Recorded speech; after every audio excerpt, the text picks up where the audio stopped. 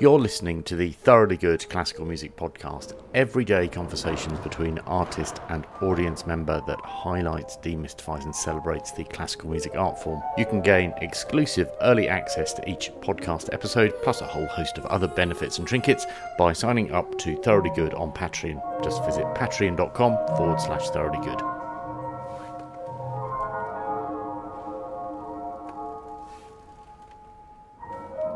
Hello, podcast 59 was recorded at Snake Maltings Concert Hall in the first week of September amid final preparations for the second annual Festival of New, a week of artist residencies for creatives looking to develop their thinking and work on a piece of creative output. This against the backdrop of East Suffolk's epic skies and the sound of reeds swaying gently in the breeze. You'll hear interviews with composer and pianist Sarah Nichols, who demos her Inside Out piano. There's a link to Sarah's Kickstarter campaign in the show notes. Cellist and composer Maya Bugger, and multimedia artist Fran Lobo. Festival of New producer Rebecca Merritt gets things started with a bit of vision and context. And of course, a firm handshake and or a hug for the first Thoroughly Good Patreon supporters, Tanya, Raphael, Nikki, Marcy and Kieran. But the type of work that we're looking at in the residency programme, where it's actually the ideas are coming from the artists, we're not commissioning these ideas. The artists are being allowed to be incredibly creative themselves. And it's really fascinating seeing some of those very classically trained musicians then suddenly going, oh, I could have that idea and actually do it myself. That's really cool. All of the groups actually have said that they've kind of ended up doing something slightly different to what they thought they would do on this residency. And that, for me, is that's the success of it.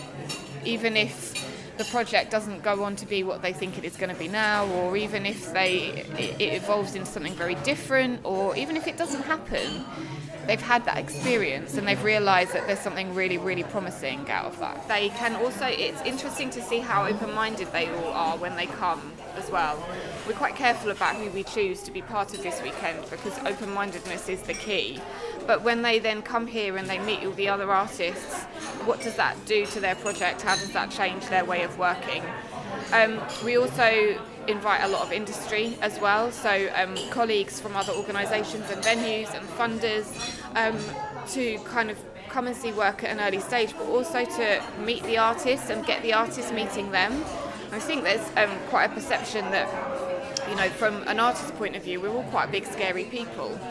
And putting them all in a room together and giving them food and making them talk to each other and giving them things to think about when they talk to each other as well, they kind of realise, actually, no, they're human beings too, the people programming these festivals and giving us money. And yes, of course, they rely on those things hugely, but it's just nice to be able to kind of make everybody feel comfortable and safe in an environment. And so yeah, for the artists, last year when we ran it, the overwhelming feedback from the artists was that kind of the mutual support that they all wanted to give each other. They kind of naturally wanted to be there at each other's events and be able to feed back to them and give them kind of comments and ideas based on what they'd seen. And then you kind of, a few years down the line, we might see some really interesting collaborations coming out of this as well. Who are they going to meet? I was interested in the need for open-mindedness when you were talking about getting artists all in a room together and getting them talking to one another. It strikes me there's a sort of a thinking development program, if you like, or a desire to help people develop their thinking in addition to developing whatever work of art. Yeah. Is that right? Well, yeah, I think it's fair to say that the residency program is definitely for people who are open to thinking in new ways. If somebody writes us an application where they say, I'm going to do this, this and this is going to be the exact outcome, we're not very interested in that because it doesn't give room for challenge, it doesn't give room for taking risk, it doesn't give room for just trying things out and seeing whether it works or not. And I actually think that if an artist gives themselves space around a project to test out a few ideas, know that they might fail in some cases, they will actually be better artists as a result of it. It's very interesting because, we're a charity, we rely on funding from various sources, and one of the questions we're always asked when we put in a funding application is, how are you going to measure success? What does success look like for you? And it's taken us a while to get other people round to our way of thinking that actually success isn't necessarily that they've released their new album and managed to get however many people buying it. It could be as simple as an artist was in a really difficult place and they were feeling a bit lost, and then they had a residency and they realised, okay, this is the direction I need to go down to feel artistically fulfilled, or to feel like I'm being as creative as I possibly can be. When you run a festival, I mean, you know this because you worked it, you can feel the pressure of making sure that the artists are amazing, the performances are amazing, particularly within the context of something like the Alba Festival, which is such high profile. Yeah, I remember there being immense pressure. But the lovely thing about this festival is that it's all about risk and testing ideas out, and so we're actually able to say to our audience, well, it might not work, and if it doesn't, we're sorry, but just be open-minded about it. It's really lovely that the audience kind of come on that journey with us and are as open-minded as we all are. And so I'm here 5 hours before the festival starts, not knowing what the hell is going to happen tonight or tomorrow, and I feel totally fine about that. Wow, so want to be you, just without the pregnancy bit, obviously. So we've had 6 groups in this week who have really been, a few of them have literally started from scratch this week. A couple of very brand new collaborations. So Sarah Nichols, who's made her own Inside Out piano and has been doing various projects on that over the last few years, is collaborating with Maya Buck, who's a Norwegian cellist. And they met at an event I was at Cheltenham Jazz Festival last May, and really hit it off and decided they wanted to collaborate, and then decided this project was the thing, and it's a project around climate change and how can we use music to kind of tell the story of how damaging climate change is to us and what we could be doing to impact it. And they've decided to go down a really interesting route for their session tomorrow, which is it's almost going to be like hosting a meeting, like a town council meeting or something.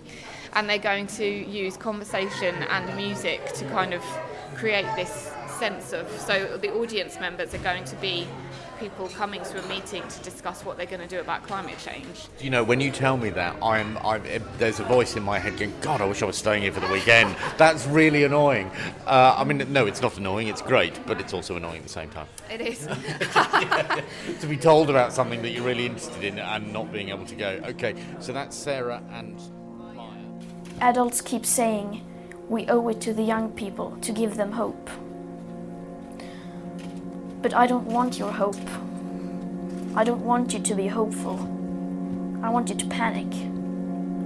I want you to feel the fear I feel every day. And then I want you to act. I want you to act as if you would in a crisis.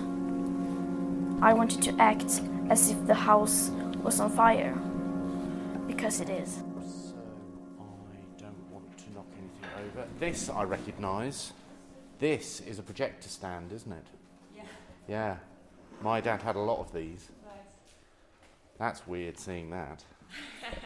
It was it was the best thing that I've ever found for standing next to the piano, for looking slightly delicate, being able to put a laptop on, and I don't understand why they needed to have two. What was the second thing for? Was that for real? For your stuff, right? For your The projector went on there. Yes, for your canisters of your thingamybobs. God, I didn't expect to. Slide. It's almost like a trip down memory lane. Well, Anyway, but tell me who you are and why you're here. I am Sarah Nichols. I'm a pianist, and I'm here collaborating with a cellist, Maya Bugge, and we are making a piece about the climate and ecological breakdown, and I've brought with me my Inside Out piano to musically express some of this. Before we talk about the piano, tell me about the work. Sure. I realise that they're probably integral, but there's a reason I want to save the best till last. Yeah. So The work is motivated by the emergency of situation. So really it's, for me, an emergency response. It's obviously a work in progress. It's a sharing. We started working together on Monday, so it's hot off the press. We were keen to make a show which talked explicitly about the situation, but which did it in a friendly, unthreatening, non-preachy, straightforward kind of a way. So there's quite a lot of, we hope, opportunities for laughter and relaxation and enjoyment, but also getting to grips with the massiveness of the topic. It's billed as a town meeting, I understand. Is that right? Oh, right. Words got out. No, I've just spoken to the producer. Ah, yes. Is that what it is? So people are coming in and it's sort of a mixture of words and sounds and... Yeah. You're looking at me in a slightly scary way. No. It's just really funny because you know my secret, and I didn't know you knew it. No, okay. It's fine. So we thought that it would be basically. We've interviewed people in the run-up to this, and one of the people said when they were talking about how they encouraged their local community to start thinking sustainably, the first thing he says, the first thing we did was call a public meeting. And just a light bulb went on in my head, and I thought, yeah, that's what this is. This is a public meeting. Thanks for coming. Thanks for being here, with us. And actually, the shtick works quite well with the work in progress vibe, because a sharing is messy and risky and urgent, and you do what you can. And it's exactly the same in this situation. We're doing what we can. So I'm Maja Bugge. I am from Norway, from the very north of Norway, called Vesterålen Islands, above the Arctic Circle. That was where I was brought up. So further north than Trondheim? Further north, definitely. Because I've been to Trondheim and I felt rather depressed when I was in Trondheim. So it must be even darker. Oh yeah, no, it's dark for 3 months in the winter. There's no light at all. But then you got the light in the summer. So if you live there, you get the light in the summer for 3 months, day and night. You don't sleep much. You just take in the energy, and then in the winter, you are just inside. You just need to rest. You're in the dark for 3 months of the year. Yeah. We are in, and I never realized how dark it was till I took my English husband up there for a month, in the darkest month, because I just thought, that's nice. And he's quite a chirpish character, I thought that would be no problem. But he found that really hard. What was the impact on him?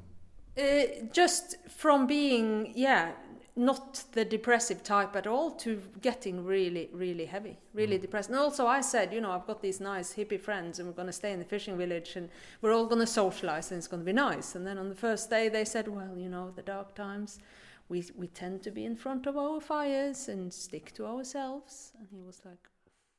So this week has been about getting to know each other in terms of our music, what we can do together, what works, methods of working. Then obviously we really wanted to make something about climate change and put this topic on the stage and explore whether that is possible, how that is possible, and that's what we are really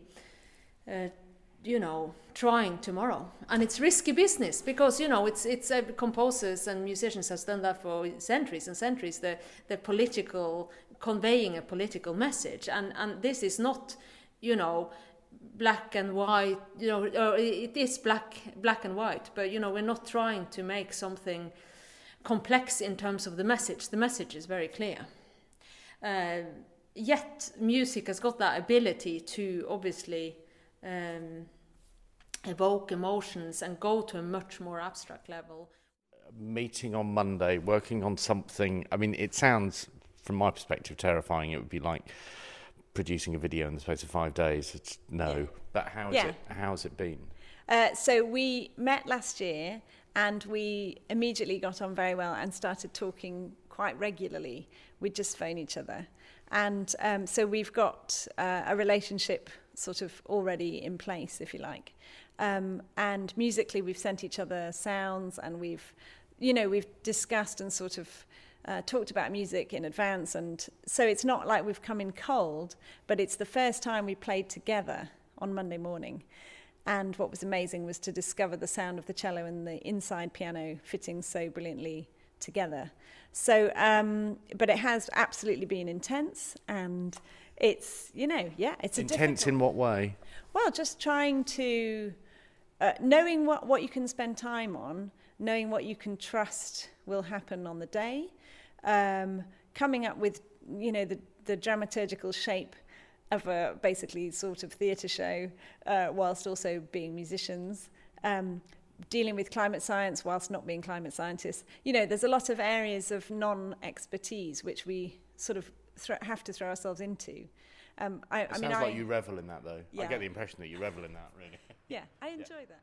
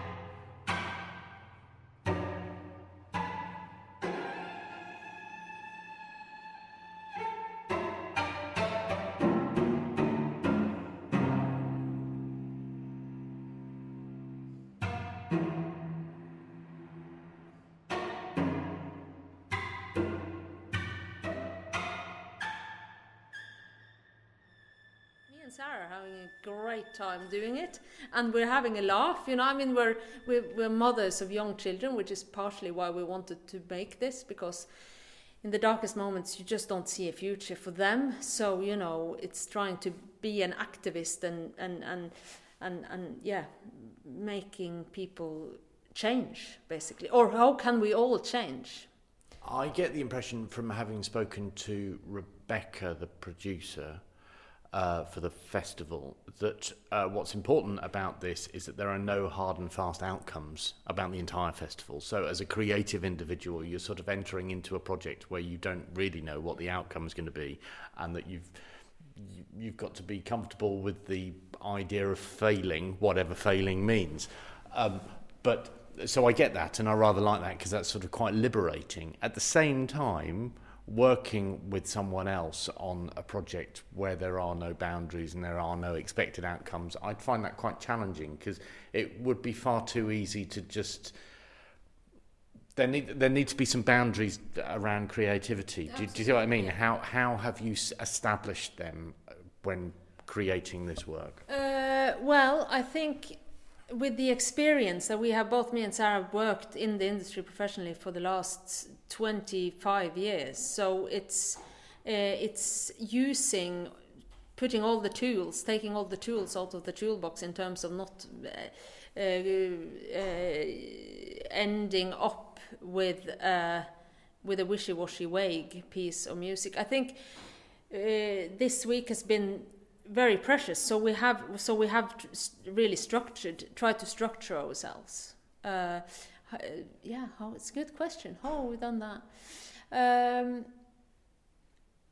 Because it would be very easy for it to sort of...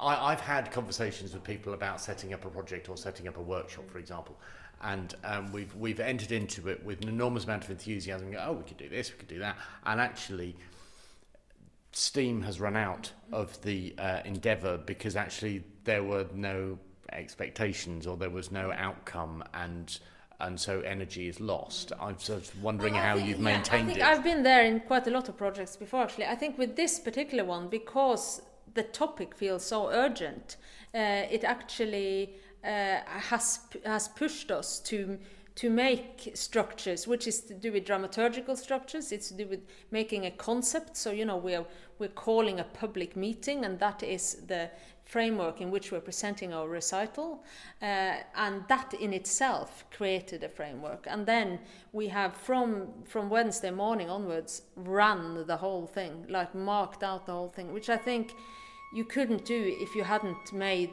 15 theatre shows before, also having had that experience.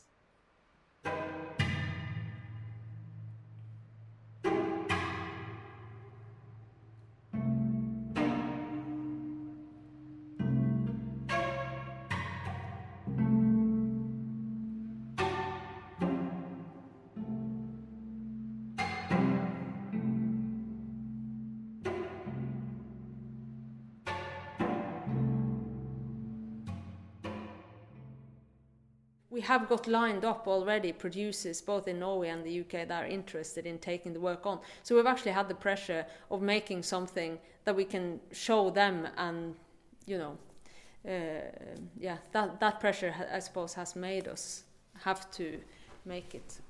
What do you want people who experience this tomorrow, what do you want them to leave thinking or doing? I want them to think about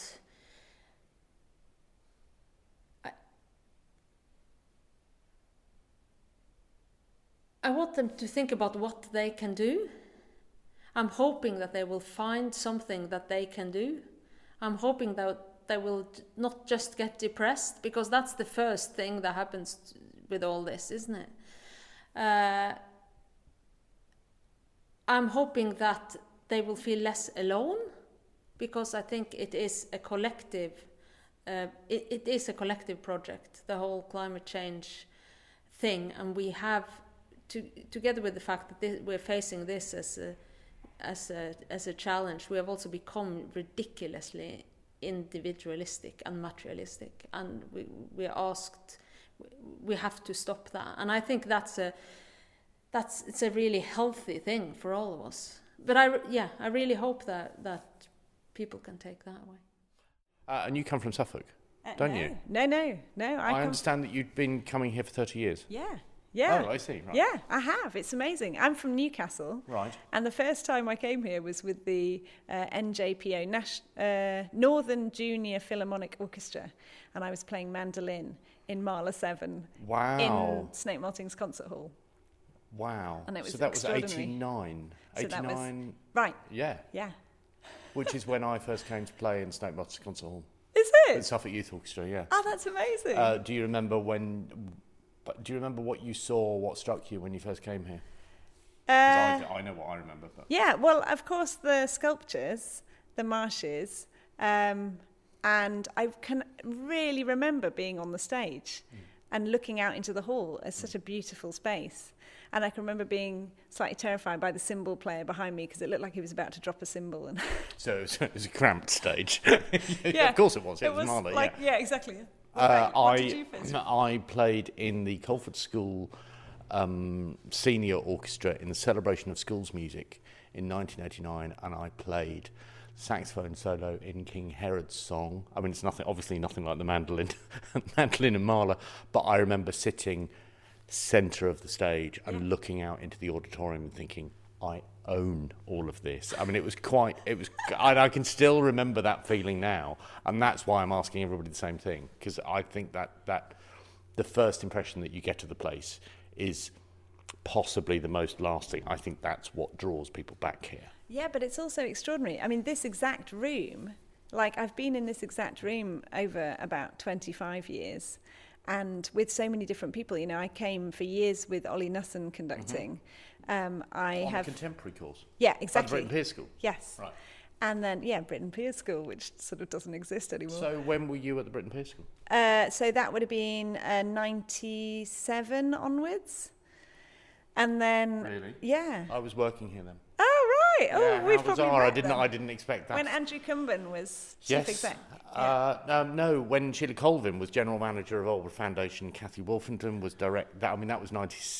Cathy Wolfenden was 95, 96, and there was Liz Webb was director. Yes, Liz Webb.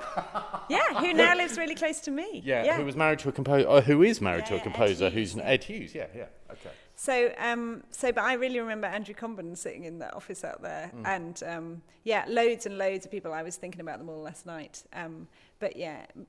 I remember it being an incredibly stressful experience, because up until that point, every other course was either a singer and a pianist, or an orchestra, or a string quartet, and then there was this contemporary composition course. Like, well, I don't understand. How did it help you? It was totally amazing. The first thing I did, I was at Guildhall, I was on the accompanist course, and one of the other accompanists said to me, I've been asked to go up to Aldborough to play Celeste in the Embers Nightingale. What is that? I don't want to do that. Yeah, that's exactly what I'm talking about.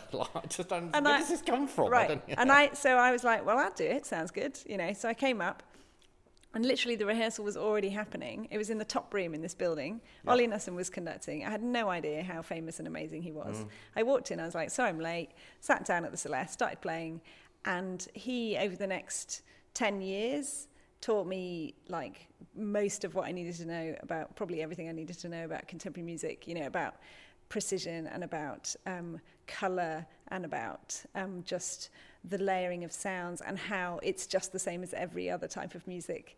And you know, we just had this amazing rapport, and we ended up doing lots of Castiglione together. And I remember being scared of Ollie. Oh yeah, but I wasn't scared of him because I didn't know he was famous. And yet musicians will always say, no, he was utterly adorable. Yeah, he was totally adorable. Yeah, we had an amazing concert last year. Was it now? Before he died. The memorial. Yeah. No, the memorial concert. Yeah, yeah. which there you went.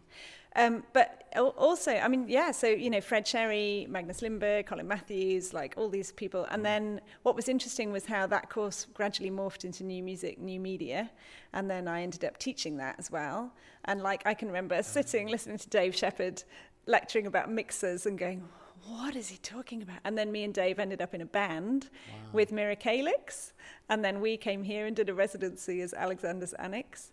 So, and then I also did repetitouring on Elephant and Castle, which was the big opera that happened. So, yeah, so I feel like every stage of my life has been represented. Does it feel like home? Well, interestingly... Shall we sit down? No, interestingly, I want to make a home that's like another Aldborough, like another Snape. Obviously much smaller, right? Yeah, but you want an old house. What's precious is letting people come together. And it feels to me that brings us also right back to the topic that we're talking about, because it's just being together and chatting and learning. And I would love to bring scientists together with musicians, with artists, but also with historians or geographers, or, you know, and just to have that fluidity and generosity of a residency, actually. So, yeah, so we did actually look at a farm recently, and I was like, yeah, this is close to the Snape vibe. So, yeah. Have you put an offer in? No, because you haven't got the money. There's a lot of listed cob buildings. Oh, okay. And I'm like, yeah, we're not cob builders, but you know. Okay. Well, there's time. Maybe there's time to learn. I want to tell you what I think about what I'm looking at first, right? So I've seen pictures of the Inside Out piano, and I do think it's quite frightening. Frightening. If I sit at it, it's terrifying. I mean, that's the impression that I have. Because it's towering. Because it's towering. I mean, it's the same size as the grand piano. It's basically a grand piano. I say basically. Yeah. No. Making light of all of your. No, work. I like that language. I say it's basically a grand piano upended. Well, I say with the keyboard chopped off and put back on at 90 degrees. I think that's a better description. Yes, very good, very good. It's the first thing to say is it's a normal piano, right? Yeah. So it is. You can play it normally. You can play everything on it, Bach, Debussy, Beethoven, whatever. But the strings go up vertically from the keys. Yeah. And what's crucial about this piano is I've designed it so you can reach every single part of every single string. Yes. Because the dampers are behind, the action's behind, it's straight strung, there's no bars in the way. So that's the technical detail. Where did this idea come from? Because this is not a recent thing. This is something that you've been developing over a considerable period of like time. 10, 12 years. So actually, I suppose if we come right back to this room, 25 years ago, and me playing some ensemble contemporary piece and leaning into the piano to do that pizzicato, whatever it is, the harmonic, and then increasingly composers writing scores that involved that sort of thing and thrusting them at me. And then at a certain point, I was leaning into the piano. I just thought, actually, this is really uncomfortable. And it's like, you know how people have stand-up, sit-down desks now? Yes, it'd be like having, God, aren't they annoying? Well, they're probably great, but it would be like having a slightly lean-forward desk, a stand-up and then lean-forward desk. Yeah. It's just chronic for your back. So it was pragmatism. Totally. It was coming up with a solution to a problem. Totally. Which I thought I'd solve much quicker. Why? How long did it take? Well, no. The thing is that we're still trying to solve it because this piano is really heavy. So it's wonderful, but it's got a massive metal frame on the back of it to hold it basically in midair. Can we have a look without knocking a Oh dear God! Look at that. This is the piano that swings. Is that right? Yeah. See, that's even more terrifying. 'Cause, like, can it, Well, I will put it swinging in a minute because it'll just be fun to see your face. Really? Yeah. Right. Okay. So the back of it is basically theatre trusses. Right. So it's kind of lighting truss. It's a rig basically, and it's an A-frame so that I can ratchet the piano down, put it on a trolley, and put it in a van, and I can do that almost on my own. I just need some help with the pushing into the van bit. Right. How long does it take to set up then? To go from van to... I can get it built in 15 minutes if I really have to. Okay. So you can't really be late anywhere, can you? Not really. But the point is the frame takes up a lot of space because it has to be heavy. And what I really want to do next is make the whole thing light. So I found these brilliant aerospace engineers who, between them, have got 55 years experience in aerospace, and we're going to build a composite piano which is going to weigh 82 kilos. And it's going to be the same shape as this piano. So when I talk about it taking a long time, it's the whole journey, I suppose, from concept through to what in my head is the finished article. Yes. But what's wonderful along the way is when you're developing instruments is to discover what the instrument itself does. Yes. Well, I was surprised by when I just want to avoid the cello. God, I don't want to knock over a cello. That actually, when I saw videos of you playing it, it made me think of John Cage. Yeah. Actually, and it made me think that it offers up a whole lot more artistic possibility or creative possibilities, a bit like John Cage's stuff. Exactly. Is that how you found it? Totally. And that's what's really important, I think, with instrument building, is that you have the idea and you do the thing, and then you also take all of the time that you need to discover what it is that you've actually made. And talking about John Cage, I mean, he's famous for bolts, sticking bolts in between strings. But I learnt from Myra Melford, actually, that instead of using bolts, you can just stick a magnet on the string, and that sounds like this. Oh. Sorry, we have to do that again. I didn't expect to react. I should have just remembered this is not about me. It's quite... I don't know what the word is, but I didn't expect it. There's quite a physical reaction to it. I mean, quite apart from the fact that obviously it is a physical act. Yeah. Because you're hearing it there, and actually I can't think of any other instrument, live acoustic instrument, where you would get that sound coming right at you. Where you're facing the sound. The way I think of it is that now my ears are pretty much where the mics would go on a recording session. You know, we're literally in the kind of sweet spot of the instrument. I mean, I find it wonderful. It's literally you're inside the sound.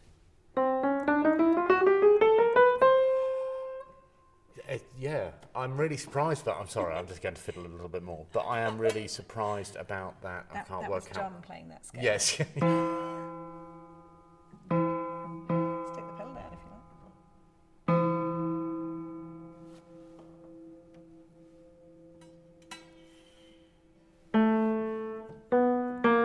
I'm trying to work out the note. No, it's fine. So I've marked the black keys with stickers. Right. So that I can easily play the strings like I play the keyboard.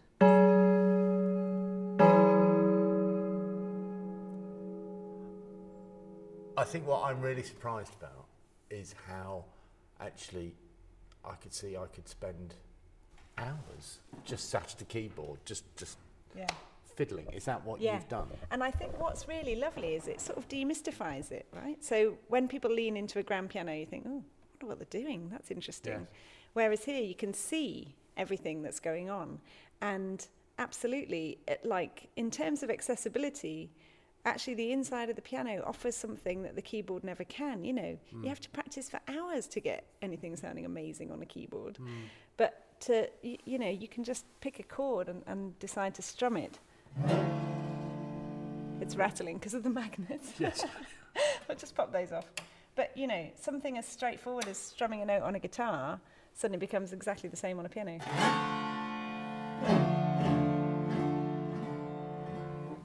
No. And the other thing I've noticed is that kids love watching the hammers moving as they play. So it totally invites you in, doesn't it? How do you find returning to a normal grand? Do you feel a little bit like, oh? It's quite disappointing. Yeah. I mean, they sound great, right? Yeah. So this piano is from 1900, so it's like nearly 120 years old. It's an Erard, so it's a beautiful piano. Erard. Do you remember a couple of weeks ago they had the Queen's Erard at the proms? So it's a beautiful piano, but it is old. And recently I was at Cheatham's at my old school doing a piano course, and I had a Shiguru Kawai in my room, and it was so nice. And I did sort of think, yeah, it's a bit of a shame that it's so sort of old and knackered. So I kind of miss that you don't get to play different amazing instruments. But in terms of the shape, I feel like this shape is just, for me, the best shape. I'm in the sound, and everything is totally available. I can just play every harmonic on a string if I want to.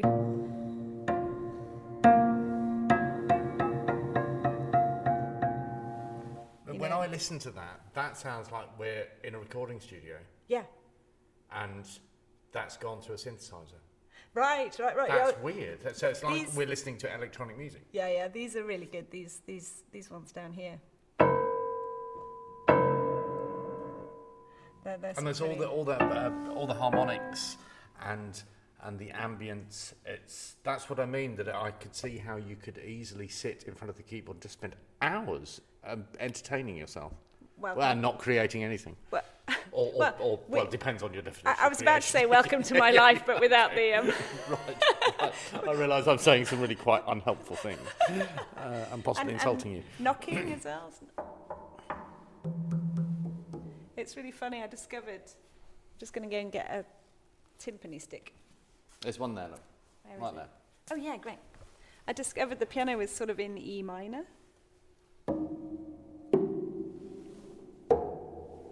And then it's got this seventh. It sounds a bit like... Oh, that's amazing. The piano's just been tuned. Now it sounds like the piano's in E flat. Yeah. Whoa. Wow. The whole thing's changed. This is amazing. But so I've sort of found... So that's actually turned into an E flat. I need to rechange my pencil now. So it strikes me that you have an unusual relationship with this piano in a way that perhaps other pianists don't. Yeah. And I wonder whether it's the same. This will seem a little bit weird, but I wanted to suspend disbelief for a moment. Yeah. I wonder whether it's the same as the implicit connection that one has with one's push bike. Well, I think it's like a violinist would always play their own violin. And I think to be able to develop that relationship with an instrument is really brilliant. And actually somebody came, I've been doing like little salon gigs in my studio recently, and someone came, they hadn't heard me play, they don't go to concerts so much, and he was like, watching you with the piano is really extraordinary. It's this kind of totally involved, fluid relationship where I'm just exploring it. And so I think I care more about the piano than my bike, but bikes are great. Now, I ask you about... Yes, they are. Yes, that was really genuine. That sounded really genuine. I ask you because I had my bike stolen at the beginning of this week. And what I had forgotten is that when that happens, there is an inexplicable sense of loss, like there's been a death in the family. And I don't love cycling. I loved my bike. Yeah. And I wonder whether that's the same with the piano. That's why I was making the connection. Yeah, I mean, clearly nobody is going to thieve this. Well, although I do know of one at the Royal Academy there's a famous story about a Royal Academy piano with people. Yeah. So people might. Because the movers turned up. Yes. Yeah. Although I suppose, fundamentally, if it did... It's going to take them 15 minutes to nick it, isn't it? Yeah. Well, also, if for some reason somebody did take it, then, I would just build another one, I suppose. And also there would be one of this. Yeah, so as soon as they come to sell it, they'd get, no, hang on, no, we know who owns also, this. Also, whoever nicked it would have to be, really into inside piano, so it'd probably be quite easy to track them down. You probably know them already. Yeah. But... But What is was there that? that? What was I I suppose thinking? that is there that emotional connection such that if you Yeah. lost it, there would be that sense of loss. Well, I think an interesting thought is what you do with the instruments when you've built the next one. So, for example, the last one, so the first prototype that I built was an upright that we hacked apart in a squat in Liverpool.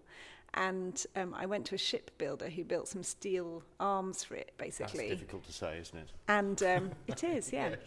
Yeah. Ship builder. Ship builder. Yeah. Sorry. No, it's fine. And basically it had two steel arms and then all the bits of the piano sort of mashed together in the middle. And it was the same shape as this, a normal keyboard, strings straight up from the keys. But I didn't have room to keep that one once this one was built.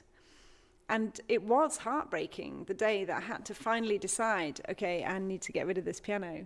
And I can totally remember like watching it on the flatbed, like whatever, Almost like council seeing track. the car taken away on that. Yeah. Well, yeah. I mean, I think I don't feel as strongly about vehicles as you do. I like how you've made that statement and then instantly laughed in order to lessen the impact of it. This is quite a classic. It's a whale noise, I think.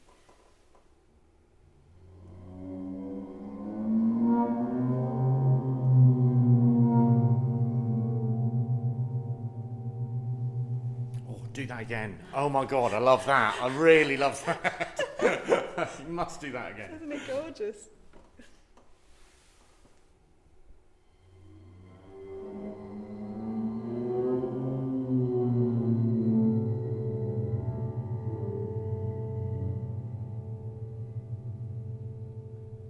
How is that happening?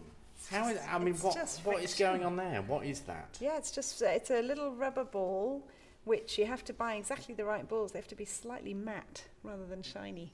And I'm That dragging is a specialist ball, isn't it? it. Well, no, I got it. I get them from gift shops at art galleries. That seems to be the place that does the No, best. let's call them a specialist ball, I think. And it's got a screw in it. I mean, this is not me being original. Like people like, what's he called, Eddie, who does the London improvisation scene a lot. Anyway, people drag them across drum skins, and I'm definitely not the first person to do it. No.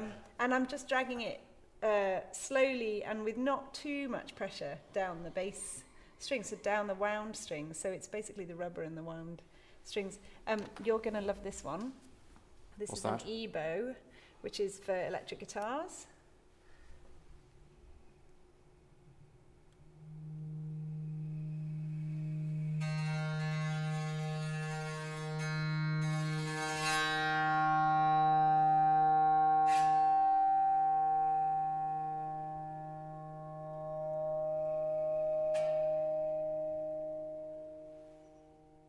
So magical.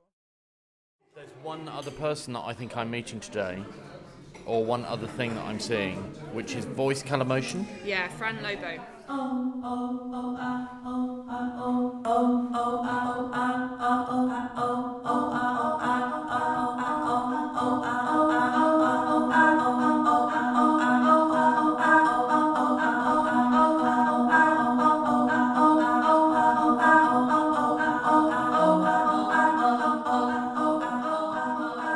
So Fran has composed a series of pieces for voice that are then going to be eventually played through various speakers with a light show that goes with it. But the idea is that audience members can trigger certain things to happen just by moving around the room. So there will be sensors on the speakers, and as an audience member gets closer to a particular speaker, then something particular will happen.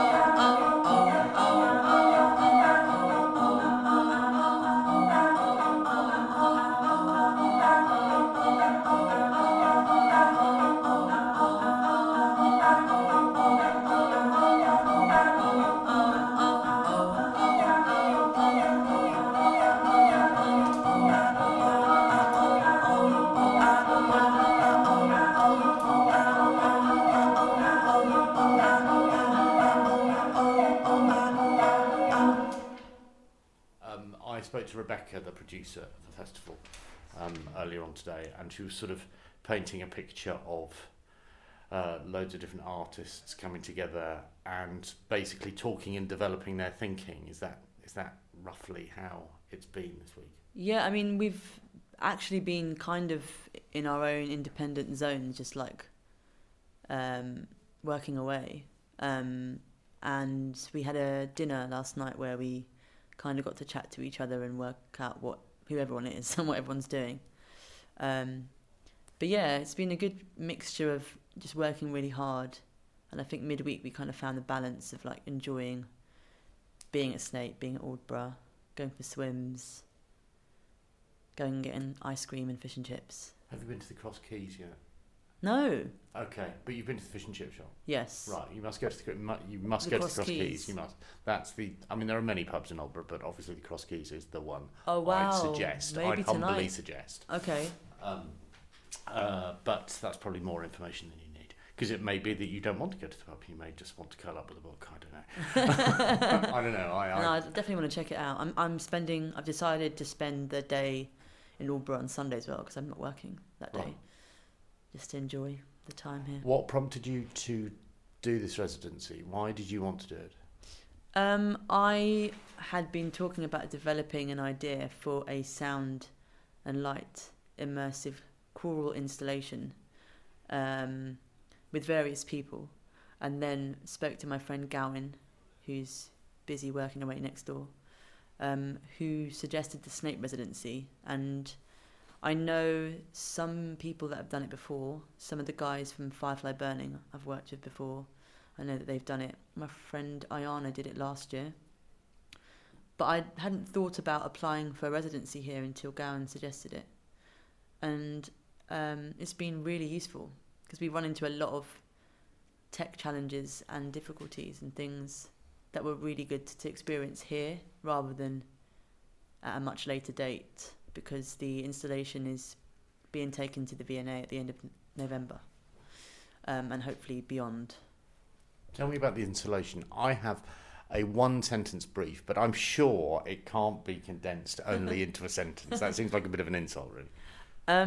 It's sort of morphed and changed a lot as we've been here at Snape, but the initial conception was that it would be a choral composition, experienced in a multi-channel way on 8 speakers in the round, with lights as well, and that the audience would be able to affect certain parameters of the elements of the piece by their proximity to motion sensors, which would be attached to each speaker, and each speaker would also be attached to a light. We found out by day 3 that the motion sensors we were using were heavily interfering with one another, just because we were using ultrasound, which was registering using the kind of range of distance to measure where you were, and because we've got lights which are quite powerful, using lasers wasn't an option either. But we've now realised that there's in this room here, we've got quite a lot of different bits of gear which we've put samples of my voice on. So we've got one of the motion sensors here, which is a laser one. We've got an MPC sample pad. We've got another sample pad here. And we're also looking into 2 things which aren't in here, which is pulling on a cord or a rope, that when you pull it, the sound comes out, and having sensors on the floor, which when you stamp on them, sort of like a sampler, they pick up different elements of sound. And yeah, we've just been experimenting mainly with. We've worked out that it's quite an ambitious concept, because it's already it would be a piece within itself, just being a choral composition installation that was experienced in a multi-channel way with lights, interacting with the rhythms of the sound, but also having the tech side of it with the motion sensors is a whole nother layer. And actually we've worked out that we don't need to have the motion sensors or the tech involved in every, because there's 4 movements in the piece, that we don't need to have the tech in every section. So we're really just, it's been really good. We've been experimenting with a lot and talking a lot and playing with a lot of different bits of gear. And part of what the audience will get to give to us is like their impressions of what they think they'd prefer, maybe if they would come to see the piece later, or what bits they liked, or what bits of gear they think work well, or we're just going to have an open discussion with them. So there's two parts to their experience. They'll get to experience bits of the composition, which are obviously a work in progress, and then come in here and we'll just have a chat with them, and they'll get to play with some of the gear in here. What were the questions that you were asking yourself when you embarked on this? It sounds as though when you embarked on it, there were lots of things that you didn't have an answer for. Yeah. And one of the reasons for doing it was that you wanted to find those answers. Yeah, do you know what I mean? yeah. So I'm wondering what questions you were posing yourself when you embarked on it. The questions, yeah, some of the questions I was thinking about were, what is the piece about, first of all? And does it need to be about a specific thing, or can it be kind of a bit more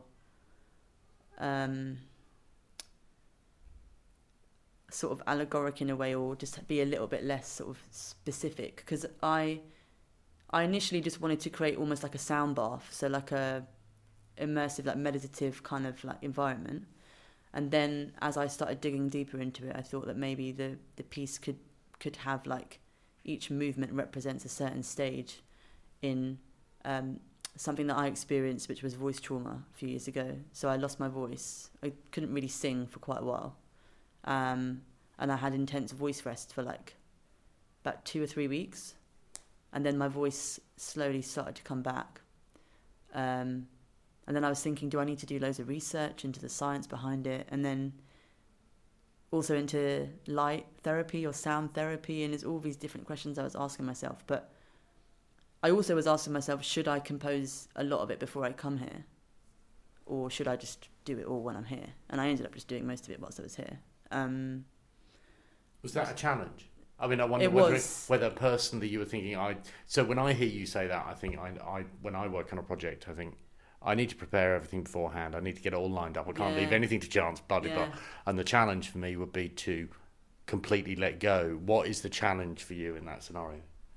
Yeah, the challenge, I was talking to other friends of mine who were like, yeah, you should just compose it all before you go and mix it and everything. But actually, I'm really happy that I didn't do that, because whilst I've been here, I realised that I had a very strong vision in my mind of what I wanted it to look like and what I thought the capabilities of the technology were, and how I imagined it feeling and looking.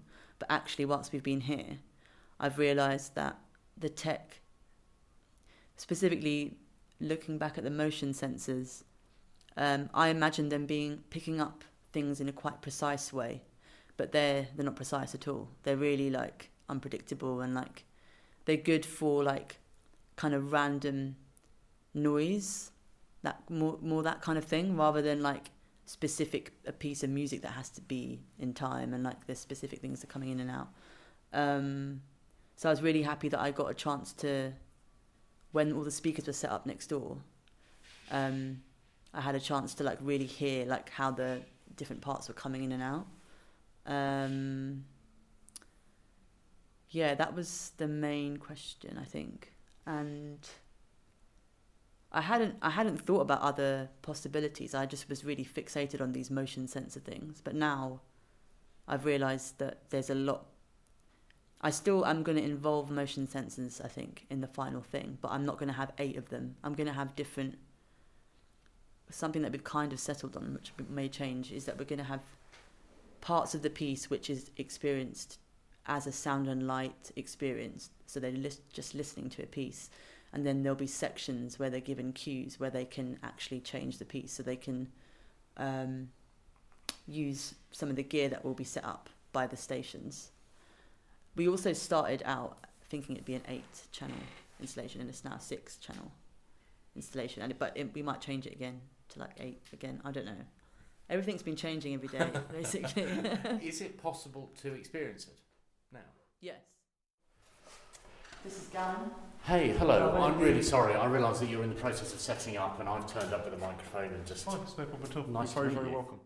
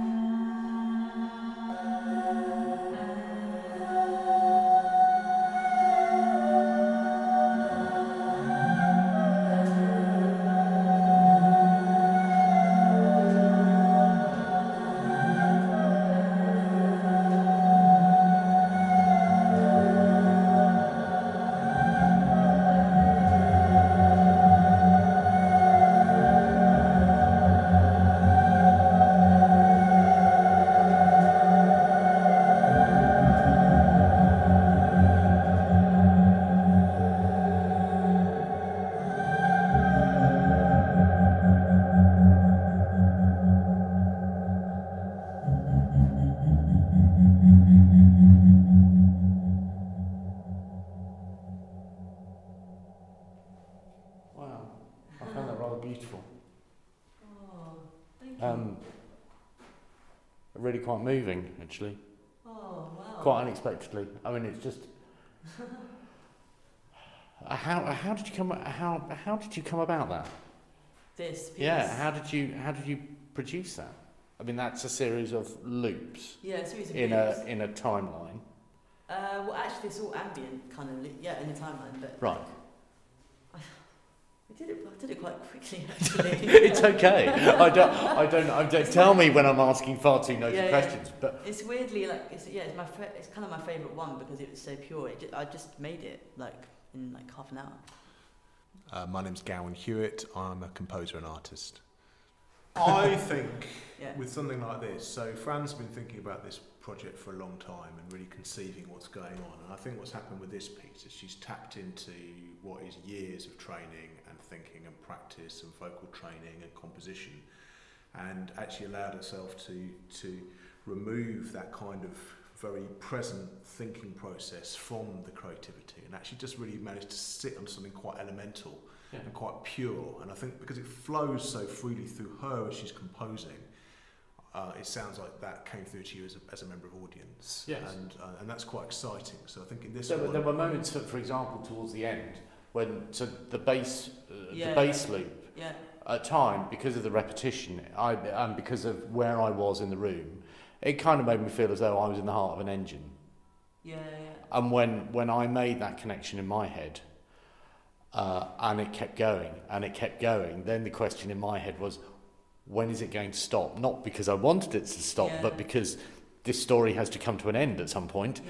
Yeah. And when you hear voices sort of drifting away in one of the other tracks, then there was an emotional release, which is like, it's going, don't let it go, don't let it. Do you know what I mean? And that's why I was interested in how it came about. I mean, it is a joyous thing that you're being so self-effacing about it. And I completely appreciate that my rather noddy questions would probably make it seem quite overlook one the artistic element of it, but it is quite a powerful thing to experience. Oh, amazing. Yeah, I think that piece just came really emotionally. I didn't think about it in a kind of technical way or anything. It was just like I just did it very instinctively. Yeah. Right. Yeah. And I'm glad that you noticed each part sort of slowly coming out. Because I purposely obviously did that. So I wanted the bass to be the last thing, because I added a lot of sub to that. And it's all just using my voice, so I haven't added any extra it's just effects on my voice. But there is story to it, there is clearly narrative to it, which is actually what that elemental thing that you're referring to, and that's I think that's quite an amazing thing to achieve. Thank you so much. I admire it. I'm also terrified by it. So when does it appear at the V&A? I mean, it does appear at the V&A. It does, yes. When will we see it? It's going to be in the Norfolk House Music Room at the V&A late in November, which I believe is the last Friday of November, which I think is the 30th. Okay, my dates are not really very good. But the theme of that late is motion, so this will sit pretty nicely. I mean, will it essentially be the same setup? Yeah, I think so. What you're seeing here is the beginning of the process of building it. So